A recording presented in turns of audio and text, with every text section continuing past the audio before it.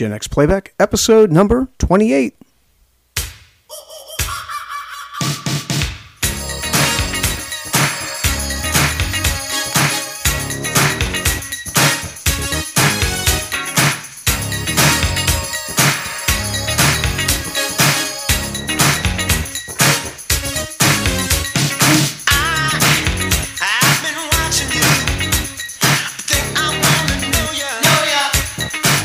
And welcome to the Gen X Playback Show, your favorite show about the 70s, 80s, and 90s.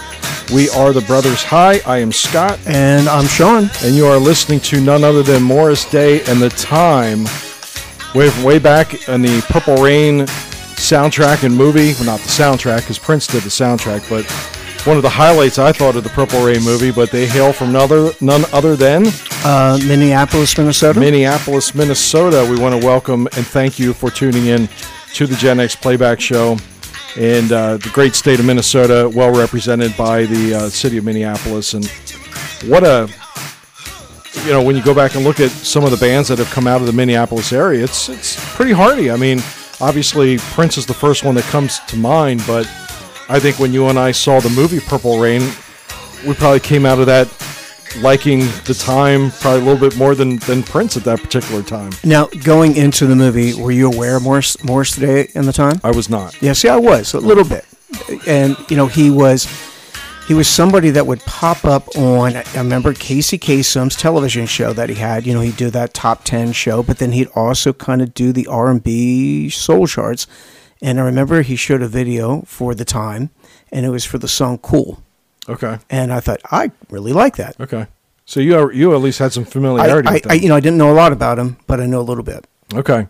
Yeah, they only did 2 songs in the movie, but I think those were my 2 favorite songs in the movie.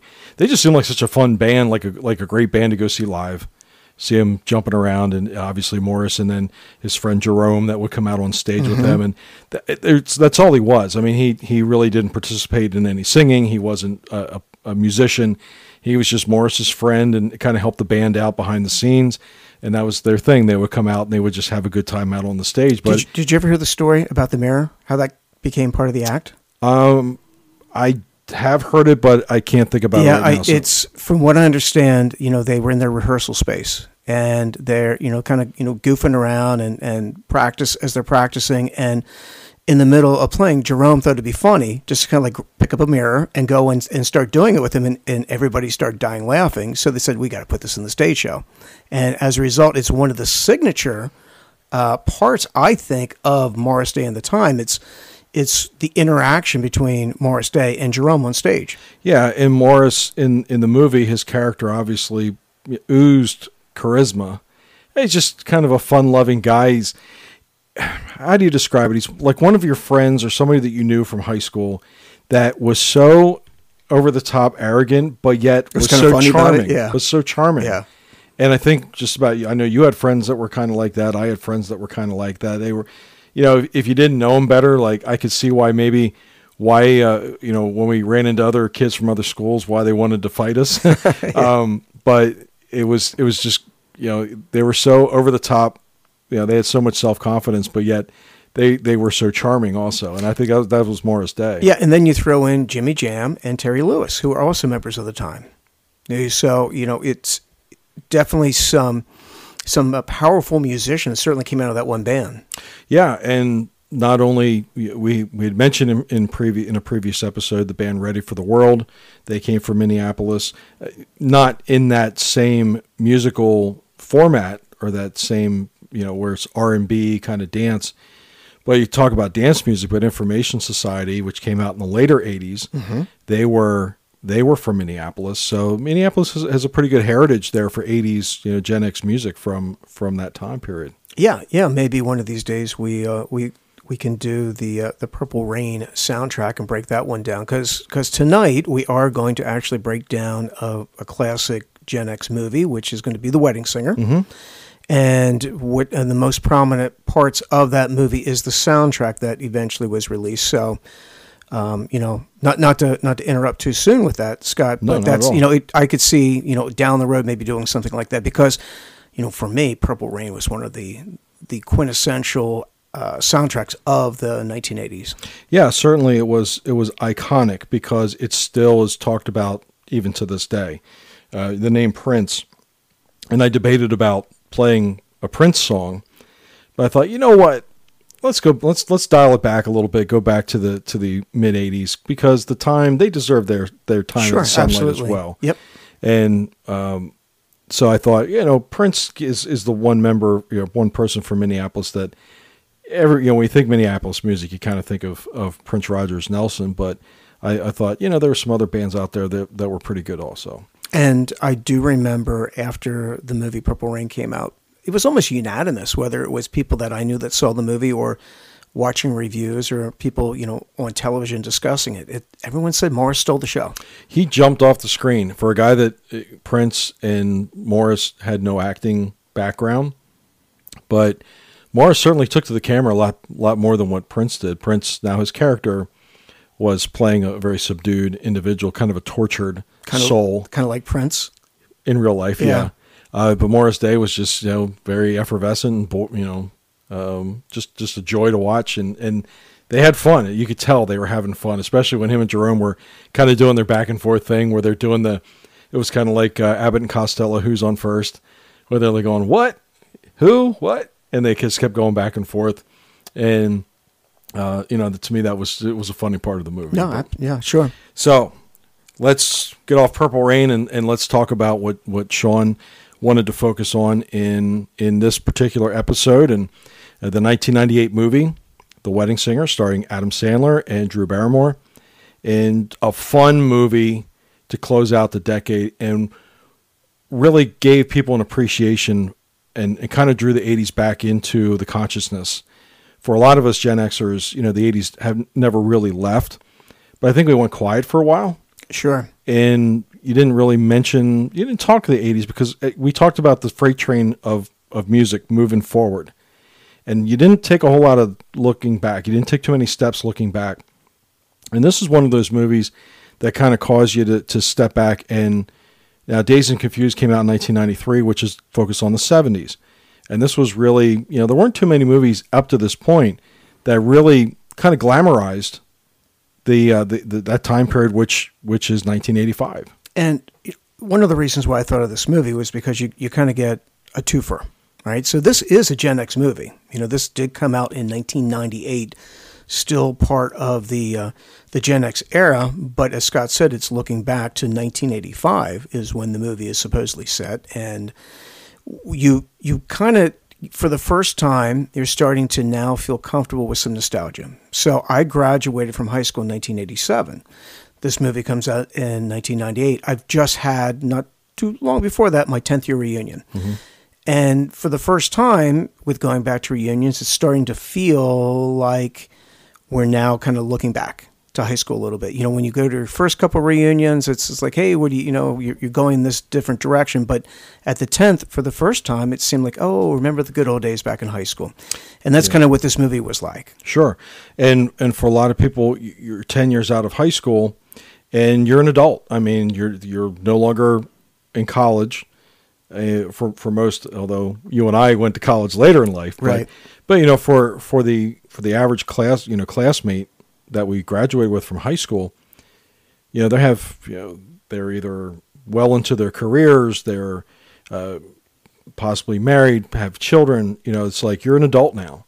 And so at that, the famous song that came out in the mid 2000s, the song about 1985, where the mom's looking back and thinking about the days that when she was happy and hot and all those things. And Springsteen, Madonna, way before Nirvana. So it's kind of that same, you're looking back and thinking about, now obviously it's a love story, but I think it focuses on a lot of good times in that time period. It does. And, we discussed a little bit before we went on the air about the soundtrack and what a big deal the soundtrack was when it came out. It's kind of a large compilation of music, and you said that back during your wedding DJing days, that was kind of a must-have CD. It was. You're going back into the late 90s, so a lot of us DJs were, when I started in 1996, I actually was hauling around a record player, a cassette deck, and a CD player, because I had a minivan that I would go to do the weddings, and that the back of that minivan was jam packed with records, cassettes, and CDs, and that's how you did it back then. And somebody would request a song, you're thinking to yourself, oh, you would remember it on a soundtrack like Forrest Gump. Mm-hmm. The Forrest Gump soundtrack was a great go-to. The American Graffiti was a great go-to. And The Wedding Singer was a great go-to CD because it had so many songs on from that time period.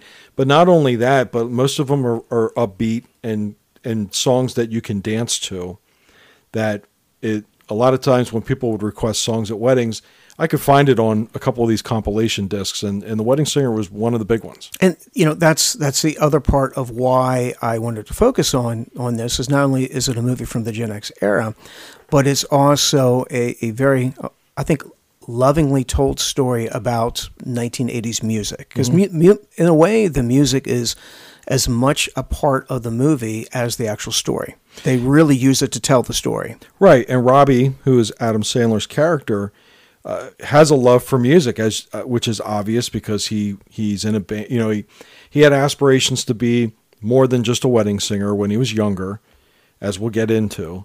But music has been kind of the framework of his adult life when the movie kicks off, and then it just happens to keep going all the way through. And 1998 was a big year for Adam Sandler. So he releases The Wedding Singer in like February of 98. And then in the fall, November-ish, he comes out with The Waterboy.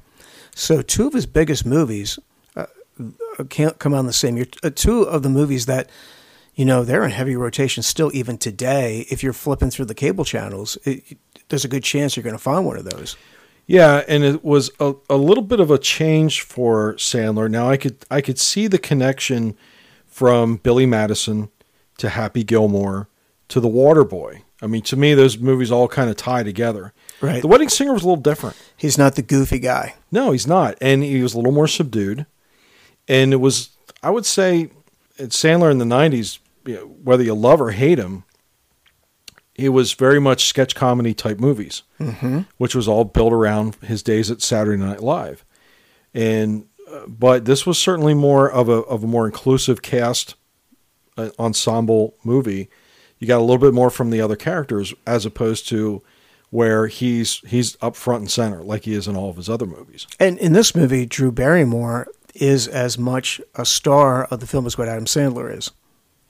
Yeah, and I know I've heard some comments about if you look at her wardrobe, like she made no attempt to look like she was from 90, even though Christine Taylor, who is Holly, yeah, that she's all decked out in 80s regalia. So it's just funny that Drew Barrymore, that she decided to. I mean, she dressed like she probably did every day of the week. Before the movie was made. Didn't have the big 80s hair.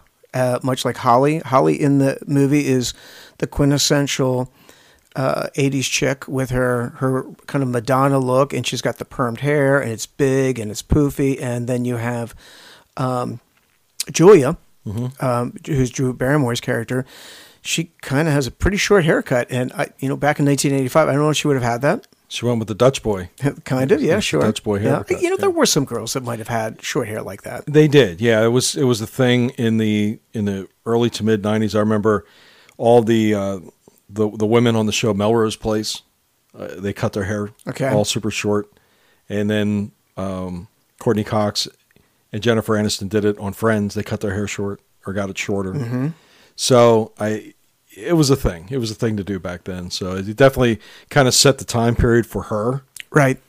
But I also thought that, Robbie Hart, who was Sandler's character, I love the hairdo that he had. It was perfectly 80s. I had that hairdo. What are you talking about? Kind of curly, a little bit long in the back. Yeah.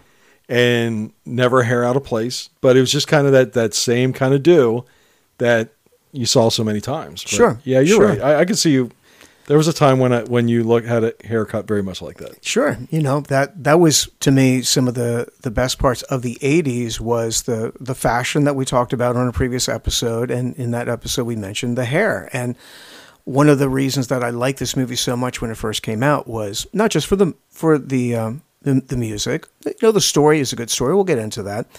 But also for the hair.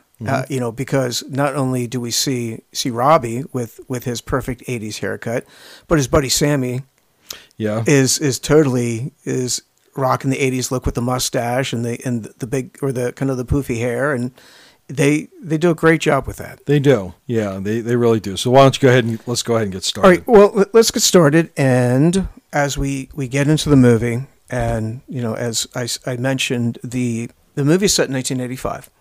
And it's in New Jersey in 1985. I forget the town that it was called, Springfield or something like that. It's never really mentioned. It just flashes upon the screen at the very beginning of the movie. But as the movie begins and you start to see who's in the movie. Watch out, here I come. You hear the beginning of this song. And this, to me, the moment I heard this set the mood. And Sandler sings his own when he's up there. He's actually singing on the stage. Of course, this is "You Spin Me Round Like a Record" from Dead or Alive. Now, as Scott says in the movie, you hear Adam Sandler singing. Right. And the movie starts where it's kind of he's not the focal point yet because it's the crowd. Sure. It's the people out there on the dance floor and they're dancing and having a good time. And at this point, he hasn't sung anything yet. It's just you're just listening to this background music, and then you're seeing people dance on the dance floor, and you don't actually see Robbie until he opens his mouth for the first time. One of my big takeaways from this opening montage that they give us of the wedding, where eventually we're going to hear Pete Burns come in and sing here from Dead or Alive, but when Adam Sandler, Robbie, I'm just going to call him Robbie from now on, but as Robbie starts to sing, you can tell he's directing the party. And it just seems like he has his act together. He is the perfect MC where he's organized a great party. Everybody's having a good time. Everybody's on the dance floor, including little kids, sure. old folks. Everyone's out there having a great time. Right. Yeah, and I think the one thing that impressed me the most about Adam's wedding band, there's some pretty diverse characters. Okay. The drummer, the jumper looked like he was pushing about 70 years old. Yeah. But he was rocking it. I think one of the most memorable parts about seeing the band for the first time is Alexis Arquette, who plays George. Sure. I don't remember growing up with anybody that dressed like Boy George, but you would see it on TV. Yeah. And I just thought it was a really funny kind of look back as to somebody that would have been like really obsessed with Boy George, and obviously George's character was. But you would get that. I mean, I don't know in our area you got that quite as much, but you definitely would get it where some people would be so into a certain type of music that they really would take on the look of the artist. Sure. And we talked about that in fashion where Madonna Mania hit. You mentioned Christine Taylor as Holly, where she was, every day she was dressing like Madonna, and there were girls that we knew that did that every single day. Sure. Now, maybe they wouldn't do the complete outfit, but they would do something, maybe the gloves or something with a bow in their hair. But yeah, and that's kind of the point of the movie, is to exaggerate some of these things. Right. It's kind of a caricature of the time, and that's fine. It was when they actually start out after he's done singing the song and everybody kind of settles down, and then they do the toast. Sure. I think one of the funny things is you look at the bridal party and you see the bride's dress, which is all big and puffy. Yeah. And she's got the kind of the tiara, the pearl tiara on top of her head. And, you're going down the line, and the one buddy that is in a lot of Adam Sandler's movies. Peter Dante. Yeah. Because he's been in a lot of, he's been in like every movie, yeah. But he actually has a non-speaking part in this movie, but he's the buddy with the kind of the longer straight hair, but he's got that really big earring, that big gigantic earring. He's got a mustache. He's got this long stubble. Hair. Yeah, and isn't he kind of giving the little kid something to drink? He's the one that gets him drunk. Yeah, right. Yeah, he's the one that the teenager that gets drunk. So he actually is the one that calls him over and gets him wasted. Right. So as I say, Robbie has the crowd going. He's there. Everybody's responsive to him. He's the life of the party, and then it comes time for the toast, and then to come up and give the toast. Much like at your wedding when I gave the toast. Sometimes the brother will have another brother come up there, but most people don't have a brother that is like Steve Buscemi in this role when he gets up there. You'd be surprised. Really? Now, obviously, like you said, it's kind of an over-the-top portrayal of how people behave at weddings. Right. You'd be amazed what I've seen at weddings. I've been often astonished myself at what I see at weddings.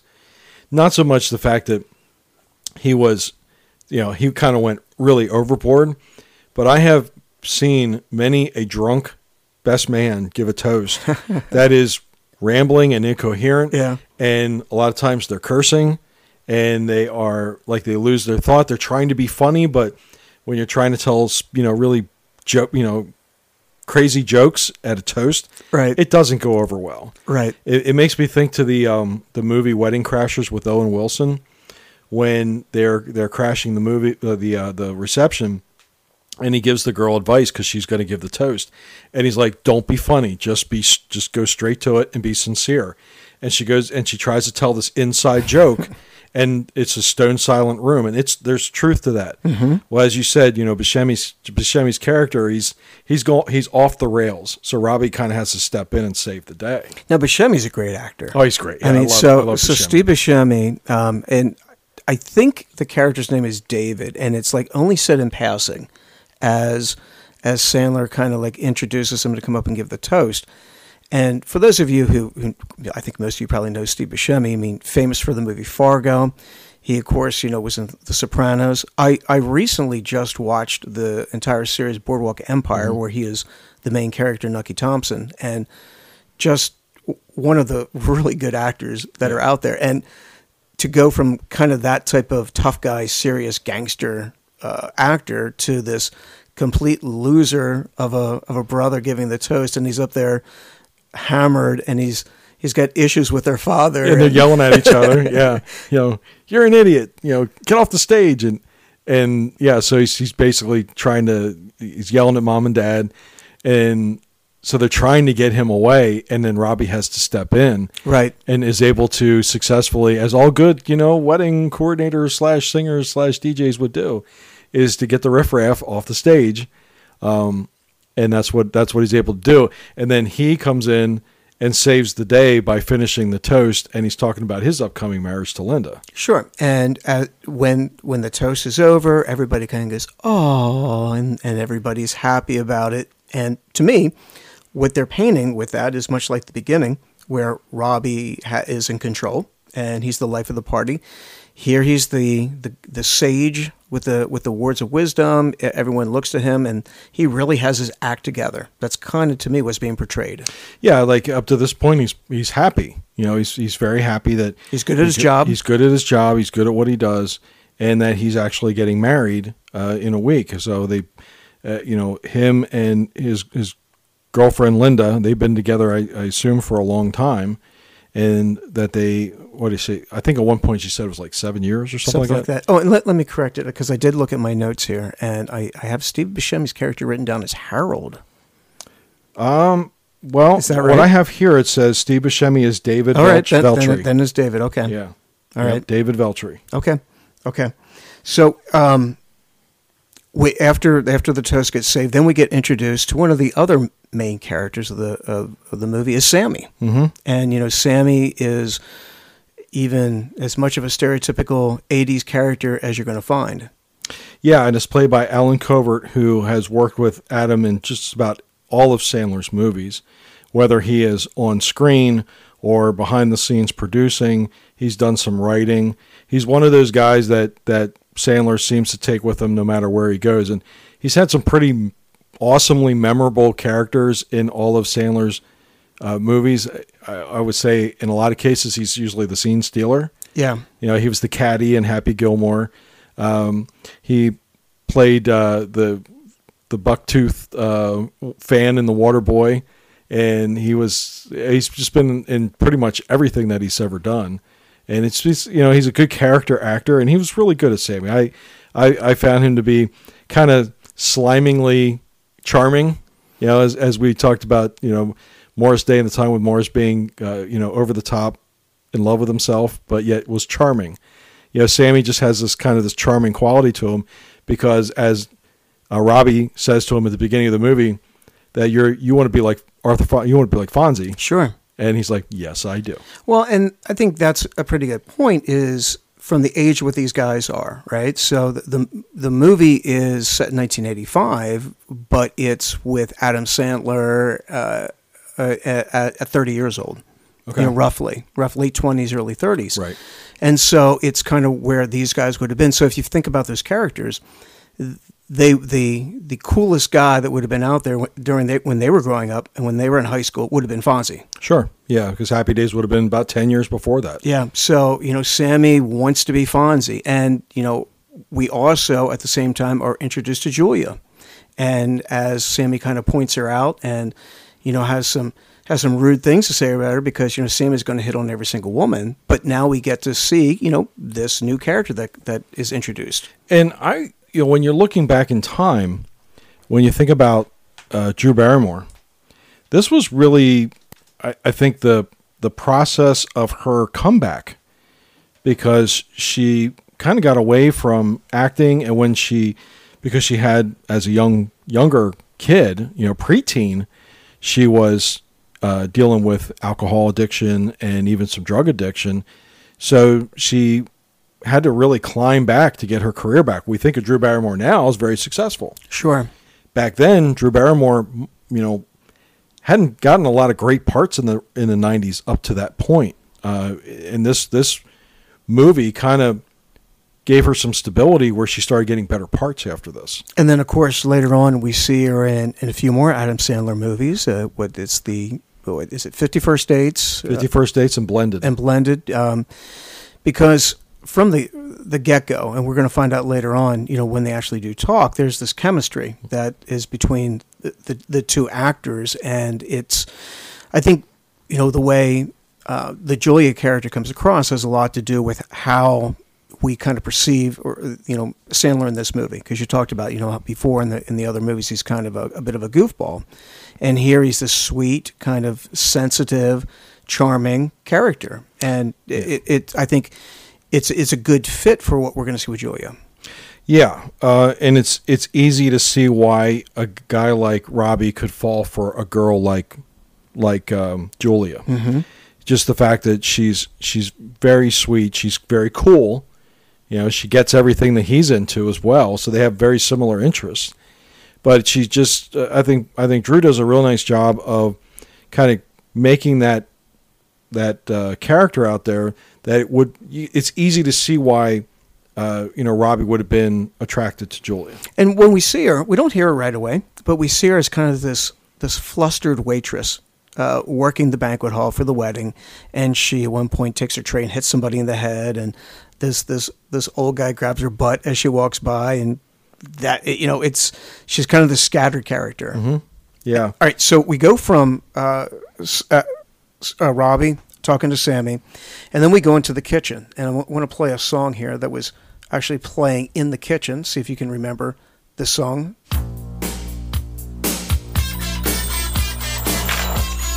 See if you can remember.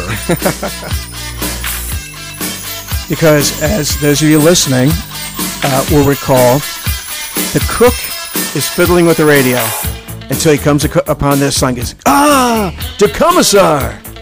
Yes, and the cook is Andre, and the actor, I guess you could call him an actor, is Robert Smigel, who worked with Sandler on SNL. Smigel, one of the great one of the great SNL writers of all time. He's Triumph the Insult Comic Dog. Yes, he is. But every once in a while, he would give you these little nuggets on screen that show that he was a pretty good actor. But think about Tim Herlihy, who wrote stuff with Sandler, Bob Odenkirk, who became Better Call Saul. I mean, a lot of these guys all worked together on Saturday Night Live, and just to see him out there as Andre being a goofy cook is kind of funny to see, because I knew who Smigel was when this movie came out. So. And of course, Andre, the cook, has a relax shirt on. Yes, and a boombox. Yeah. So that was great. That the fact that he's fiddling on the radio with the dial. That's right. And that that he was able, and he comes across the song. He's like, "Oh yeah!" And it was funny because I remember as a kid kind of messing around on the radio, because you had to search by the dial, and you kind of had to tweak it to the left and to the right just to get the right frequency so you didn't get the static.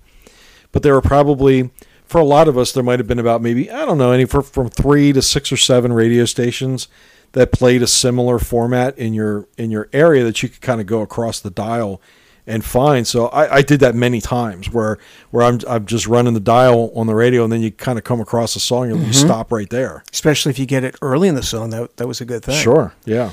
Yeah, and so when we go into the kitchen, we kind of see, there's a conversation now between Julia and Holly as they're kind of talking to the cook and discussing the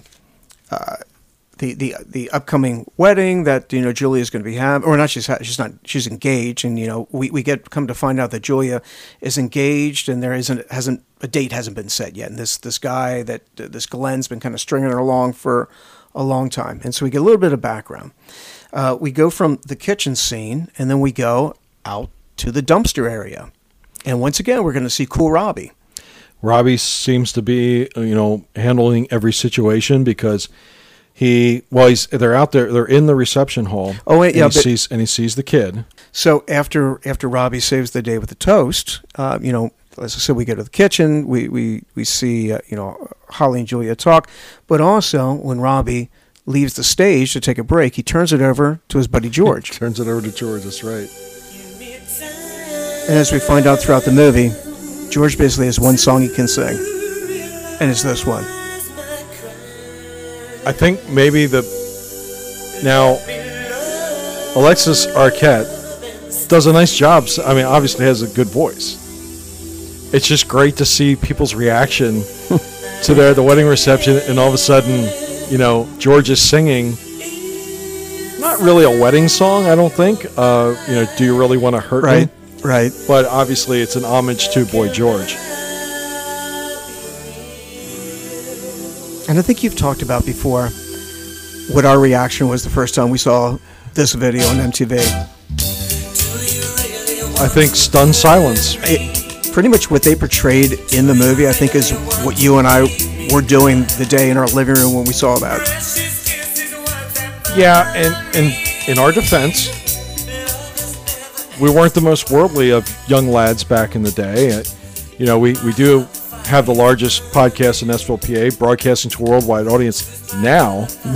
Back then. But in 1982, 83, whenever we were seeing it, and I'm 14, and you're 11, or whatever our ages were, we'd never seen anyone that looked like Boy George. Absolutely not. And so it was a little bit of an eye-opener.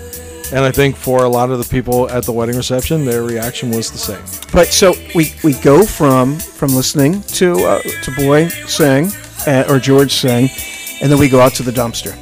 And we see that there's that young guy that had been given the alcohol early on, and now he is out at the dumpster puking his brains out. So the music's playing in the background because George is still singing. Mm-hmm. So Robbie, very calmly takes him out there and takes him over to the dumpster and lets the kid, empty himself out, because he's obviously ingested a lot of alcohol and is very sick. So he pretty much pukes it out into the dumpster. Mm-hmm. And this is where, at this particular point, Julia's witness to the whole thing. Right. And this is where they talk for the first time. It is. And, once again, this is the third time we've seen Robbie where he's kind of smooth and has it under control. And, he's got the great words of wisdom for the kid. He's pretty responsible.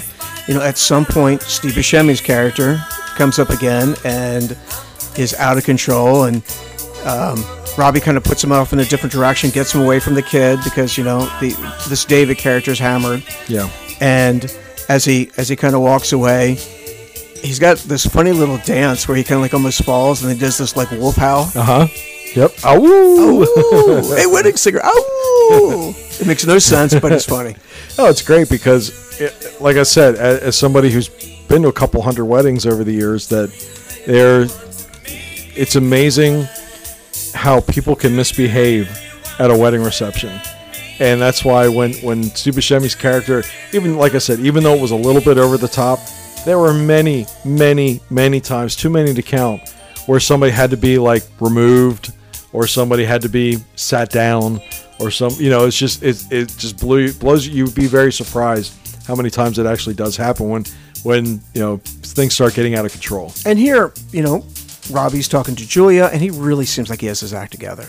And at some point, the music, as you just turn the music down on Boy George there in Culture Club, Robbie doesn't come back right away. And so George has to play that song a second time.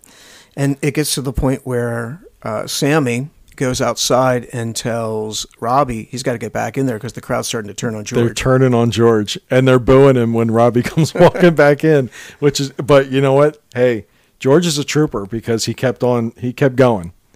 Whether they wanted it or not, he was going to finish that song. That's what you got to do. So anyways, then we kind of cut away from the wedding, and we go to a scene where Robbie is giving singing lessons to this sweet old lady named Rosie. Mm-hmm. And Rosie is learning to sing because she wants to sing at her husband's 50th wedding anniversary. Right.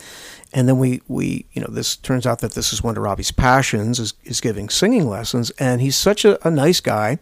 And this is key. Money's not important to him. Right. So he allows her to pay him in meatballs. Yes. Now, the actress, her name is Ellen Albertini Dow. And she passed away back in 2015 at the age of 101. Mm-hmm. She's originally from, actually, about 2 hours north of here in Mount Carmel, Pennsylvania. And Sean and I have been to Mount Carmel. We have. A very small coal region town.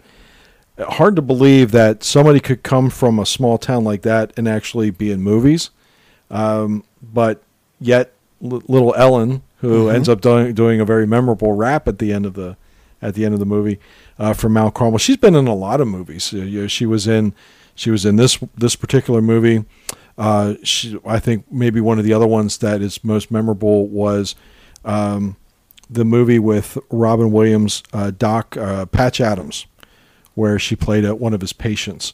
So she was in quite a few movies, particularly at the end of her acting career. But she started in a very, very small town up in Mount Carmel, Pennsylvania, and for many years one of the top football programs in the state of Pennsylvania mm-hmm. for their size. So at least if you follow Pennsylvania high school football, you would be aware of Mount Carmel. But probably outside of that small little niche, most people wouldn't have heard of it. And I wasn't aware of it till you told me.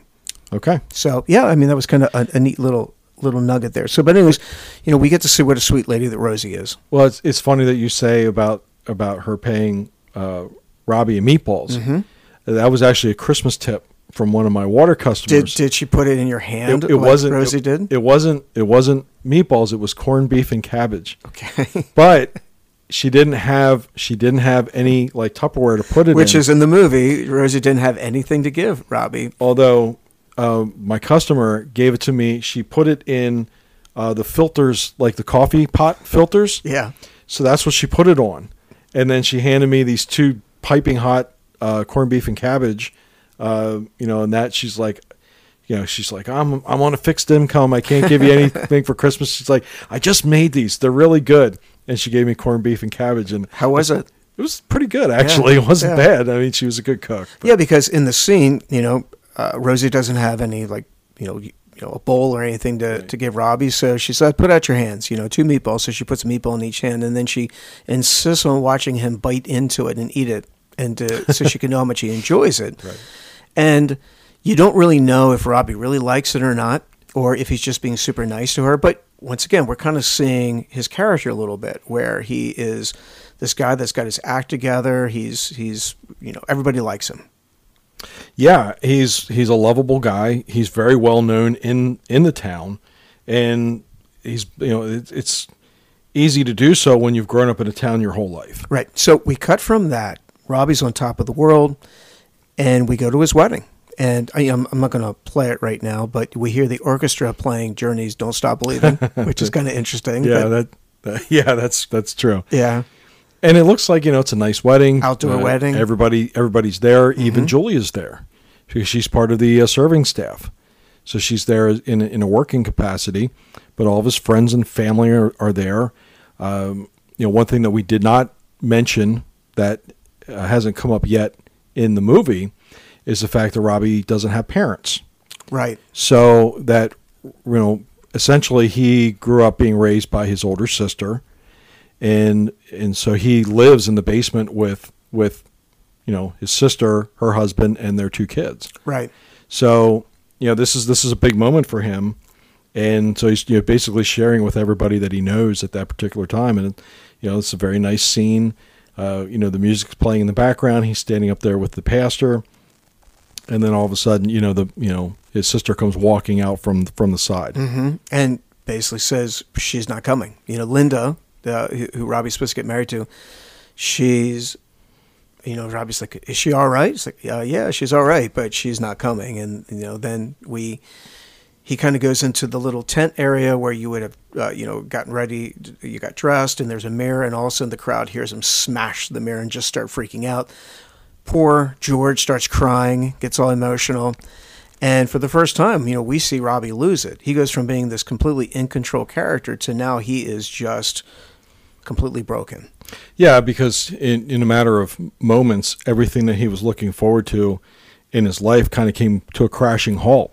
Right. And to tie that in together, the movie does a good job of bringing in a song where kind of a wedding song. So they go back to the house. They go back to the house, and of course this is Billy Idol with White Wedding. Right. Which is an anti-wedding song. Yeah, it's very much a protest of wedding song. Yeah, because Billy did not want to get married, so... Billy wrote it for his sister, is what I heard. His sister was going to get married. He thought it was ridiculous. Yeah, so this was a mockery of what she was, the foolishness that she was going to get into. And this song's playing on the television. Yeah, it's on MTV, and a little tiny white TV, which you would have seen in many houses back in the day. It was kind of that oval screen. Yeah. Because Robbie and Sammy and Robbie's brother-in-law are sitting at the kitchen table. You got to have your MTV on when you're sitting there at the table. And the one nephew comes running up to him dressed as Freddy Krueger. There you go. Yeah. And he was even addressed as Freddy Krueger. Yeah, right. Because he drew a picture of Linda dying. Yeah, well, he had Satan horns on her, and it was as something that a loving nephew would do. Sure. For their uncle. Yeah. But so this was, White Wedding. This was one of the early MTV videos that we would have seen. Yes, this would have been 1982, 1983. I believe that was one of the first videos that I remember watching when we got into it. Right, that first day, so as we've said many times, you listen to music and it takes you right back to a moment. I can't hear this song and not think of that first day when we got our MTV. That's right, sitting inside with a blizzard outside. Right. So, but here we're finding out that a little bit where, we have this scene here in the kitchen where the guys are kind of talking and they're starting to badmouth Linda a little bit. And Robbie doesn't quite want to go there because, as most of us know, those out there in our audience know, sometimes when you talk bad about your friend's ex, your friend gets back together with that ex. And then, as Robbie said, then it's going to be all weird between us if you say that. Well, I think at this particular point, with Robbie and Linda, I don't know if Robbie has given up on the relationship yet. He's basically he's really expecting that he just wants to know why Linda didn't show up, and I think in the back of his mind, he's still holding out hope that it was just some kind of misunderstanding, cold feet, and that they're going to do it again. Right. So, but a little later on, a few moments later, the next scene we go, Robbie's kind of sitting outside. It's nighttime, and who wanders up but Linda. So we actually meet Linda for the first time. You know, we've seen a picture of her, and we've heard him talk. We've heard Robbie talk about Linda, but this is where we actually get to see Linda for the first time. Right, and we get to hear a little bit of their backstory and why Linda is no longer in love with Robbie, the wedding singer, but she was in love with Robbie 6-7 years prior to that, when he, from the way she described it, kind of did a David Lee Roth impersonation. Well, yeah, evidently he was in the band Final Warning, which is, you know, like Fair Warning. It was Fair Warning. I'm sorry, that was my fault. So it was a Van Halen cover band, and that he. No, I think they did call it Final Warning. Did they call it? I think they did. Okay, but you know, the Van Halen album was Fair Warning, so Sure. there was kind of a play, I think, on that. And then she talked about, you know, with the spandex and, you know, had a shirt unbuttoned, and then she even said it looked like David Lee Roth. Mm-hmm. And then, you know, he's like, well, I still have the shirt, you know, I still have the pants, I could put them on. And so she's basically saying she woke up and realized that, you know, in her estimation, that Robbie was going nowhere in life. And she tells him that. And she didn't want to go along for the ride. Right. That and he's like, well, it'd been nice to have known yesterday. But he, you know, and we kind of see that, you know, Robbie is now kind of face to face with reality a little bit, where now Linda has broken up with him because she doesn't think he's going anywhere, that he's not going to amount to anything, where at one point she thought he was going to be this big rock star. Well, and I think there's an important part of the conversation where she says, I realized that we're never leaving Ridgefield, which is the town that they live in. And Robbie's like, why would you want to leave Ridgefield? It's a great town. It's a great place to raise a family. And it's obvious that the two of them had very different paths that they were looking to go on in the next, you know, years of their life. And I think that's typical with some people. I mean, Sure. there's always a group of people that can't wait to get out of town. I mean, I'm sure you went to high school with people like that, where Sure. couldn't wait to get to college, couldn't wait to leave this place. You know, I have a friend of mine, and she ended up going to college out in Washington State. Mm-hmm. And I said, well, why'd you go to Washington State? And so her dad was a professor at relatively local college, would have been in the Harrisburg area, Mm-hmm.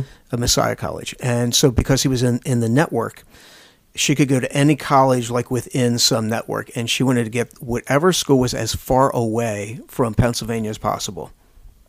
For no other reason. Sure. No other reason, but she literally went to the map and looked at the one that was the furthest away. Yeah, I mean, yes, I do know people that have done that, and I'm sure everybody listening knows people that have decided to bail out from wherever it was that they grew up. And for Sean and I, not only for us, but the many generations of highs that preceded us, Sure. have all somehow managed to stay within like a 30-mile area of Lancaster County. Or even if you're like me and left for a little while, you come back again. Sure. I mean, and that's, you know, I think very, very common as well. You know, I talked about, you know, the people that want to leave, but then there is a core group, and I'd say most people might fall into that category, where, well, maybe they don't fall to the category they don't want to leave, that they love it. Maybe some just don't think about it. It just is what happens to them. But, you know, Robbie's a guy where he wants to raise a family. And we kind of get the background, as you had talked about, where his parents died. And we find out that in the third grade, his parents passed away, and that he basically has wanted to get married ever since the third grade. And Linda kind of alludes to that a little bit, that maybe Robbie didn't really love her, but loved the idea of being married. That's what she accuses him of. Yeah. Yeah. She said that, you know, you've been so obsessed with getting married that it was going to be me or somebody else. Right. And so, you know, he of course denies that, but, you know, it's at that point that Linda, who's played by Angela Featherstone, she's kind of a believable, kind of bratty, kind of, you know, I can see where the two of them could be together. And like I said about, you know, how Drew is kind of that, it's easy to see why Robbie would fall in love with somebody like Julia. You can kind of see it with Linda, how I can see that she's a little controlling, and that, you know, she's like, all right, I'm done with you. And she just walks away. And she does. So now, Robbie is completely heartbroken, because now he knows it's over. It's done. With Linda. Yeah. So we go to the next scene, and we kind of leave Robbie, and we now get a little more backstory with Julia. Yeah. So now we meet Julia behind scenes. Right. She's now living with Holly. And this song is playing in the background as we transition to Julia's house, and we meet Glenn for the first time. Yes, we do. And so we start to get the backstory on Glenn is that Julia and Glenn have been together for a very long time, and that Glenn is a very successful trader on Wall Street. So he's junk bonds. Don't call him junk bonds. Yeah, what did he call them? What did he refer them to? I don't know. He had high interest yield, high yield bonds or something. Yeah, something like that. But he is, I guess he worked very hard, and now he's at the point where he's making a ton of money. It's 1985, and anybody that was dealing with the stock market back then was making a lot of money. Sure, obviously this movie came out first, but it kind of reminded me of The Wolf of Wall Street a little bit. If you saw that movie, yes, the Leonardo DiCaprio's character is a little bit that way. He makes his start in junk bonds, right, and that when it was kind of the go 80s, there was a lot of money to be made. And right away we learn something about Glenn is that Glenn also has a go-to fashion, which is the Don Johnson Miami Vice look. That is the Don Johnson look. So every time he's wearing the jacket, the linen jacket, the pastel colored shirts, and the pastel or the white loafers with no socks. The 5 o'clock shadow. Yep. So do we even say who this is? This is Nana with 99 Loop Balloons. Yes. But the actor that plays Glenn Gullia is Matthew Glave, and hasn't really been in a whole lot of major movies. I mean, you see him here and there. Yeah. But this is really the movie that you remember him for, at least for me. It's the one and only one that I remember him from. So we see Glenn coming up, and he says, I have a CD player. And they're talking about CDs, although back then we didn't call them CDs, we called them compact discs. That was kind of like the one thing from the movie that I'm like, yeah, we didn't call them CDs back then. When they first came out, it was a compact disc. You didn't start calling them CDs until the later 80s into the early 90s. But that was one thing I paid particular attention to things like that. It was like, we didn't call them CDs. Right. And, well, the one note that I have written down here about Glenn after watching the movie was a little bit of a douche. He is. Glenn, again, has a very high opinion of himself, but this is where other people would meet him and really not like him because he's got a very jerk quality. And he's a little condescending, yes. Even like with the whole CD thing. Yes. It's like, come on, in 1985, who had a CD player? Well, I think the reason that he bought it was because it was expensive. Sure. Now, I do know people that when it comes to like electronics, that as soon as something comes out, obviously when a new electronic comes out, it's brand new, it's super expensive. I remember when VCRs were first being sold in the stores, I remember seeing them in the store for like $1,000, $1,200. It's like they were insanely expensive. And then, as time wears on and it hits the market more, they become cheaper and cheaper, like TVs. Right. So if he's buying a compact disc player in 1985, he probably paid at least $1,000 or $2,000 for it. Well, to me, the main thing I was thinking was that he was kind of condescending towards Julia about it, where she thought it would play records. Right, and she's like expressing interest in it, and you're right, he is talking down to her. Because how would she know? I mean, I don't know about you. When did you get your first CD player? The first CD player I got was in 1989. Okay. And I got, that was my birthday for 1989. Yeah, that's probably right around, it's like 89, 90. Mm-hmm. It's the first time I got one. Yeah, because the first CD that I ever purchased or that was purchased for me was, it's funny, it wasn't even a current, it was Pyromania. Okay. Amy's stepdad, Steven. Right. Got that for me for my birthday. And at that point, you're like, I wanted the newer Def Leppard. Yeah, I wasn't all that thrilled. You know, it was like, because at that point. It's very thoughtful. It was. And it was the better of the, but Hysteria was out after that. Sure. And I just remember going, Pyromania? I'm a Hysteria man. Like, I had the cassette tape like 6 years ago. Right. Anyway. Right. So, we're going to, I think that scene there just kind of setting the mood a little bit for, the relationship between Julia and Glenn. Then as we move to the next scene, and usually when we move from scene to scene, we hear musical transitions. Yes. Yeah, it's amazing how many songs really get tossed out in this movie.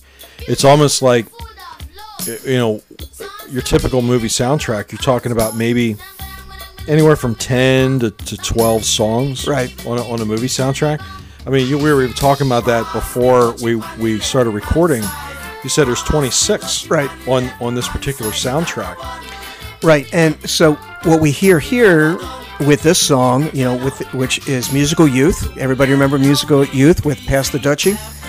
And Sammy is driving the limousine because he's a limo driver. Yes. And he is playing this song and blaring it as he is checking in on what's happening with his buddy Robbie. Yes, and so at this point, Robbie is in a huge depression. He hasn't left the basement, which is his, I guess you could call it, apartment. Living in the basement with his sister Kate and her husband Andy. So he's down in the basement. It's dark. He hasn't left bed. So Sammy comes downstairs, and he is going to check in on Robbie to make sure that he's all right. Robbie's sitting there in bed. Sammy lays down behind him, and I just thought it was funny because instead of like saying, "Hey man, how are you doing?" he comments on how nice the sheets smell. Yeah, right. Which I thought was kind of funny. And then they have this discussion on different types. All temperature. Yeah. So, and here's a song that was playing when he's down in the basement, when they're having that conversation, and it's not on the soundtrack. So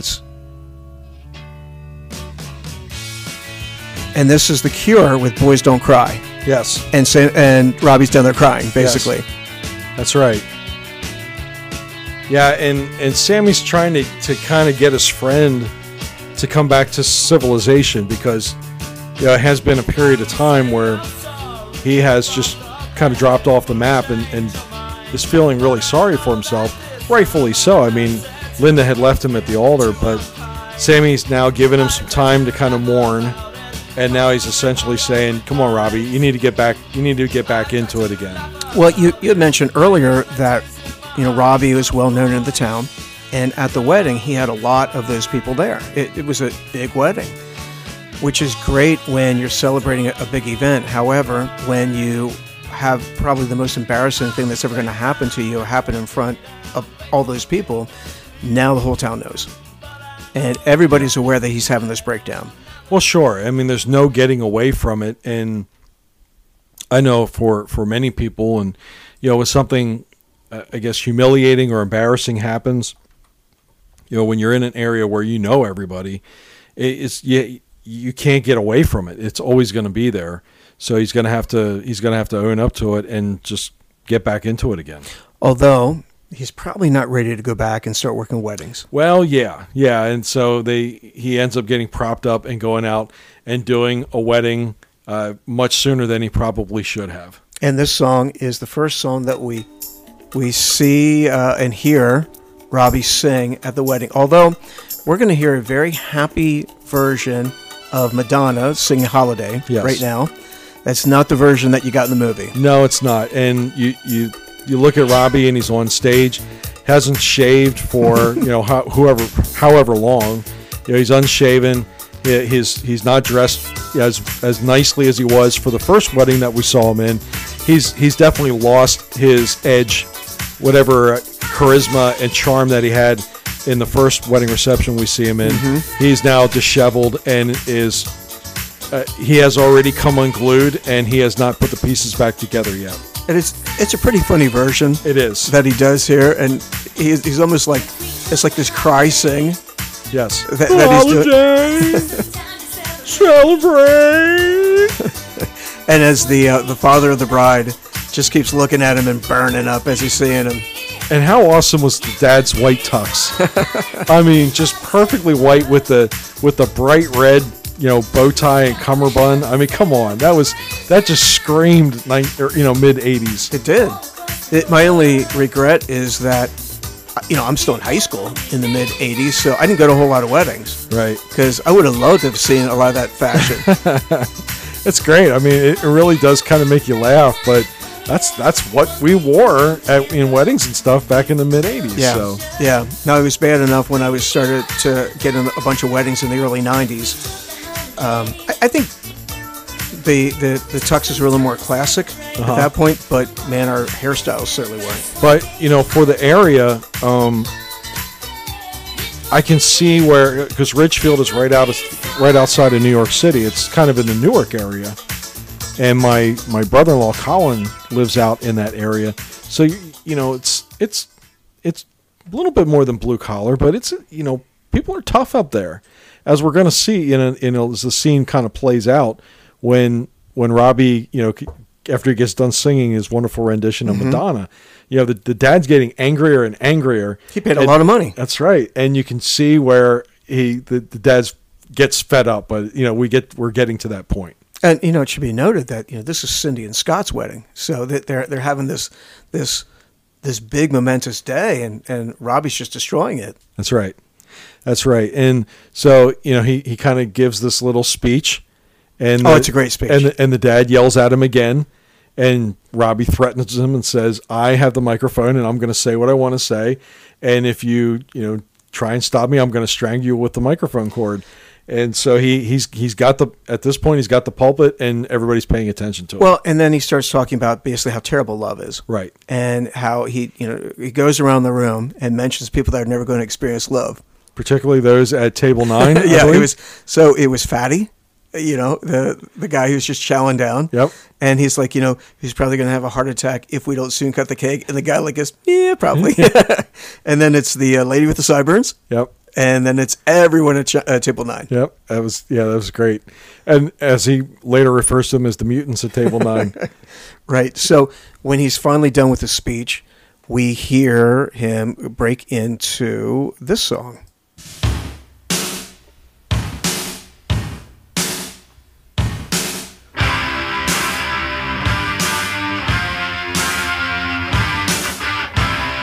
It's Scott and Cindy's wedding. Whoop-de-doo. Whoopee. I will give it to him though. He puts it all into it. Puts it all into the song. Listen to the lyrics, folks.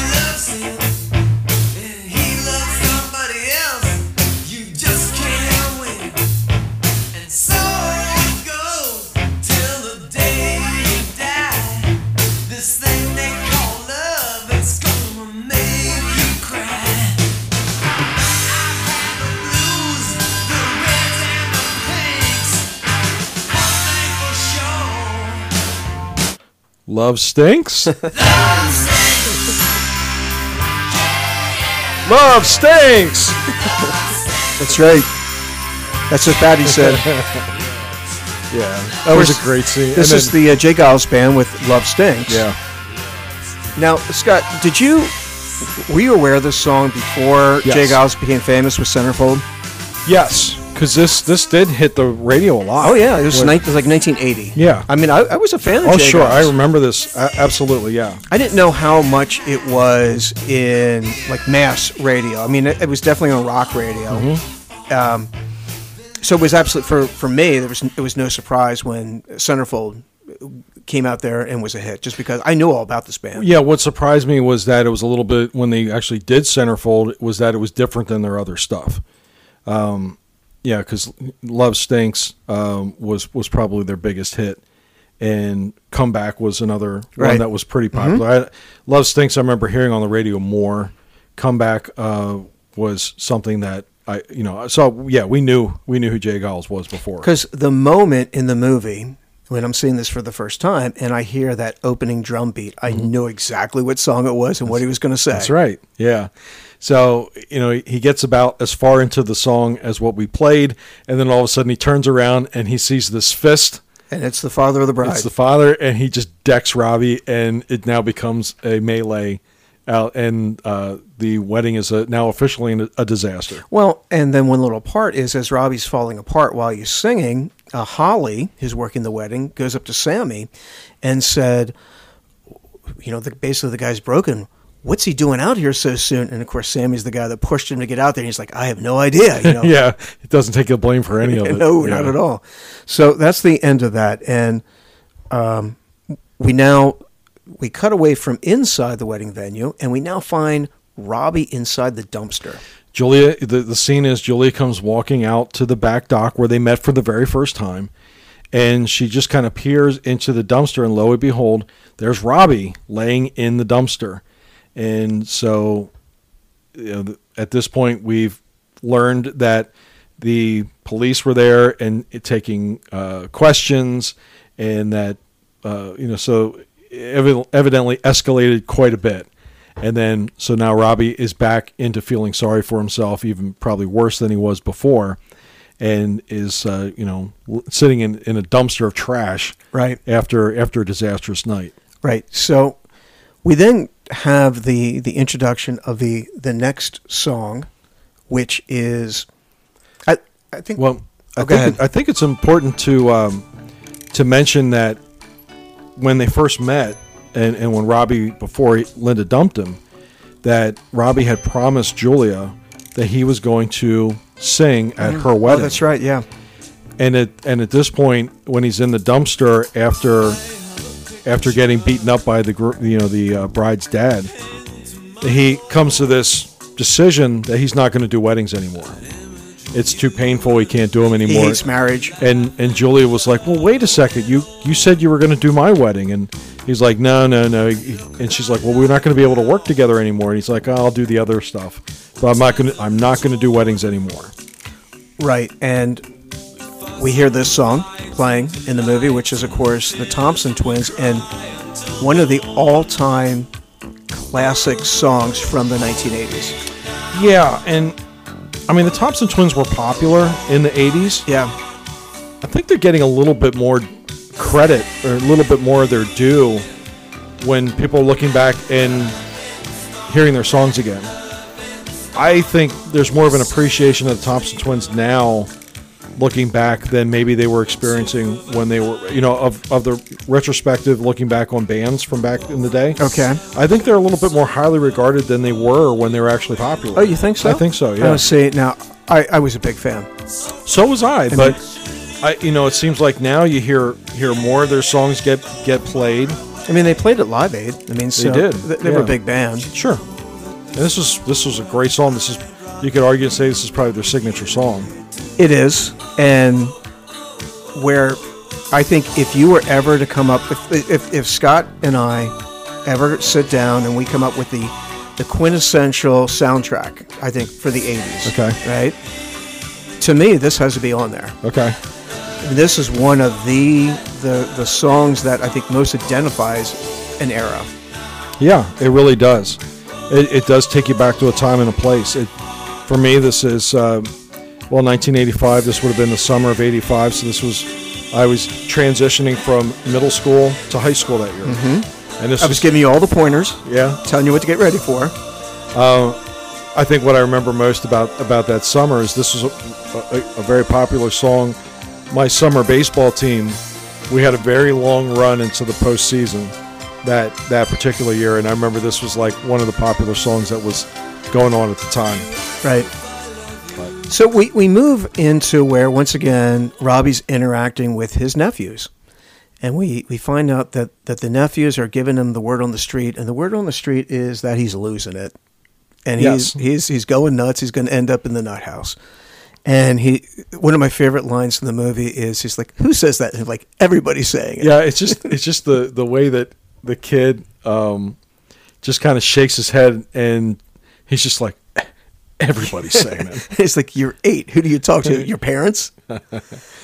Yeah, but he's. I think now is where you start to see him slowly kind of climb out of his funk. Yeah, for the first time. He is. And so we're going to go from that encounter with his nephews, and then remember, well, we didn't mention it, but in the movie, at some point, Julia invites Sammy and Robbie to come to her engagement party. Yes. Because at some point, which we didn't mention, because we're not great at giving every detail. Glenn finally says that he's willing to set a date. Yes, and that is kind of the way it's presented to Julia, and I think that's another reason why people aren't really. I think the movie's doing a good job of kind of setting Glenn over as the villain and Robbie as the hero, because Glenn's like, let's just elope and go to Vegas. But Julia really has her heart set on getting married with a proper, traditional, type wedding. And so Glenn has been the one that's been holding it up for all this time.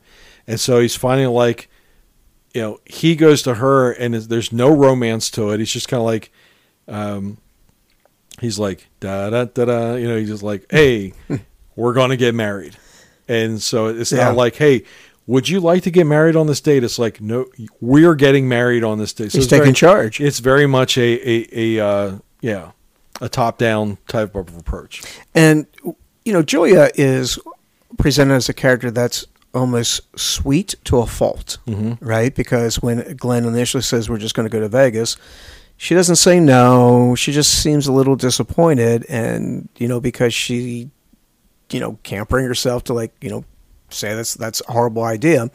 And then Glenn basically says, yeah, you're going to be upset with me if we don't do the big wedding. And then she's all happy that she can have the big wedding. So one of the previous scenes that we find is that Julia is also kind of her mom is getting in her ear. Right. And there is a scene where mom is dropping Julia off at the wedding venue where, Julia's kind of complaining about not getting a date set on the wedding. And the mom's like, well, I know how you can get a date set. Yeah. And basically tells her to fake a pregnancy. And at that same time, when you look out the window, there's a picture of Robbie and Linda. Yes. As it's before their wedding. And she goes to Julia, well, you're prettier than her. Yeah. And she has a man. Yeah. So, mom's not making her feel the best. No, she's not. But so as we go to the engagement party, which is at Glenn's big house that he has, we hear another classic 80s tune. Well, they're all classic 80s tunes on this soundtrack. This is Lamal and Kajagoogoo. Mm-hmm. Too Shy. I was actually watching a video that Rick Beato put out maybe 6, 7, 8 months ago, and it was his top 20 one-hit wonders of the 80s. Yeah. And this song was on the list.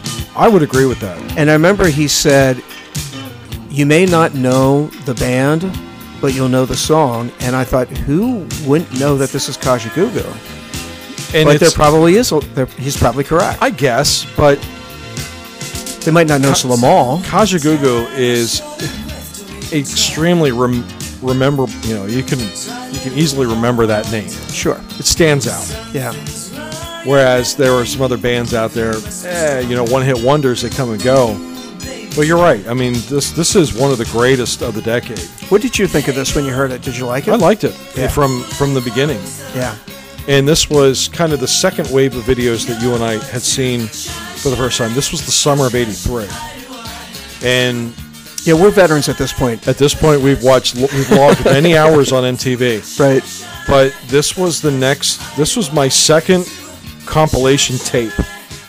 This was on my second compilation tape. Yeah, the first one was the one we talked about from 1982. Mm-hmm. So Scott, it's the summertime. Scott's got a little more time on his hands. School's out. I made a second one, and this was on that. What else was on there? Rick Springfield. It was the next album, Living in Oz. It had.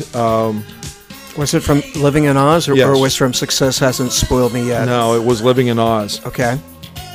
It wasn't Human Touch. It was the one that came out before that. But Rick Springfield was on that. Eddie Grant was on that one. Oh, Electric Avenue. In Excess, The Real Thing. The One Thing. One Thing. Sorry. So it was that 83. It was Rio. Duran Duran's Rio was on that. Okay. It was pretty good comp. Oh, you're gonna have to. Naked Eyes, always something there to remind me. Yeah. It was on. You were talking same time period. Right. So we have Kajagoogoo playing in the background, and we have Sammy and Robbie walking up to the house, and Sammy is just decked out. He is wearing his best Michael Jackson outfit that he has. Well, Sammy is definitely the more successful of the two between him and Robbie because he owns his limo business, so he owns the limo, and he's the only guy in town, so he basically gets every wedding, or when somebody needs a limo, they're going to call Robbie, and so he's got money. He's got a little bit of success for a younger guy. He is the more successful of the two. So he can splurge on things like a Michael Jackson leather jacket and a gold sparkly, or not, but a sparkly glove. One glove. Yeah, that one was a little bit of a stretch because I saw people wearing the Michael Jackson type leather jacket, like the red leather jacket. Can't say I ever saw somebody sport the rhinestone glove. Though. I do think that I saw the gloves at the mall. Okay, like really cheap. Okay, I don't think I ever saw anybody wear one, but I kind of half remember seeing them. Sure.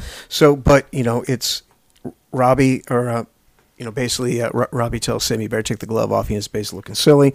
They go up, they talk to Julia. Robbie, we meet Glenn. Glenn is with his drunk friend, and they're, being a bunch of frat boys. Mm-hmm. Glenn is as Miami Vice decked out as you could be. And here's a song playing in the background that was not on the soundtrack, but just kind of lightly in the background. Yes. Yeah, and this is Lionel Richie. From All Night Long. Yeah, from his Can't Hold Back album, which I found on vinyl not too long ago. Really? Yeah. Yeah, I was a big Lionel Richie fan. I loved him in the Commodores. And then his solo career. Yeah, Lionel Richie, we talk about when people look back at time with the Thompson Twins, I think they get a little bit more credit now than they did when they were, in their heyday. Okay. Lionel Richie deserves a little bit more credit now when you kind of go back and look at it because he obviously had Prince, you had Michael Jackson. We've talked about Phil Collins, but you don't talk about other artists like a Kenny Rogers or a Lionel Richie because those guys were all over the charts around that time period. And this album was right up there for about a year with Thriller as far as one of the top-selling albums of the year. I think we mentioned in our previous episode, but, Lionel Richie kind of got hurt by his own success. Yes.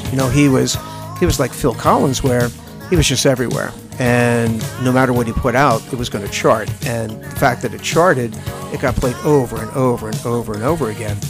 There's a lot of people that probably in 1992 would never have admitted that they owned a Lionel Richie album. But he sold a lot of albums, so somebody bought them. Sure did, yeah. And, like I said, that's one of my favorite vinyl albums that I was able to purchase in the last year. I found it in a secondhand record store. So it pleased me when I went back and watched the movie, as I did last night, for you folks out there, that as I sat down with a notepad, as opposed to how I normally watch, where I just sit down with a bowl of popcorn and just kind of enjoy it. But sure. This time I thought, okay, I want to pay attention to the music that's playing.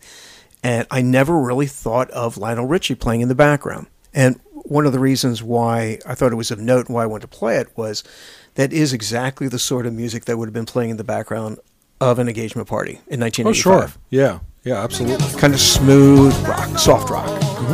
And, nothing super offensive.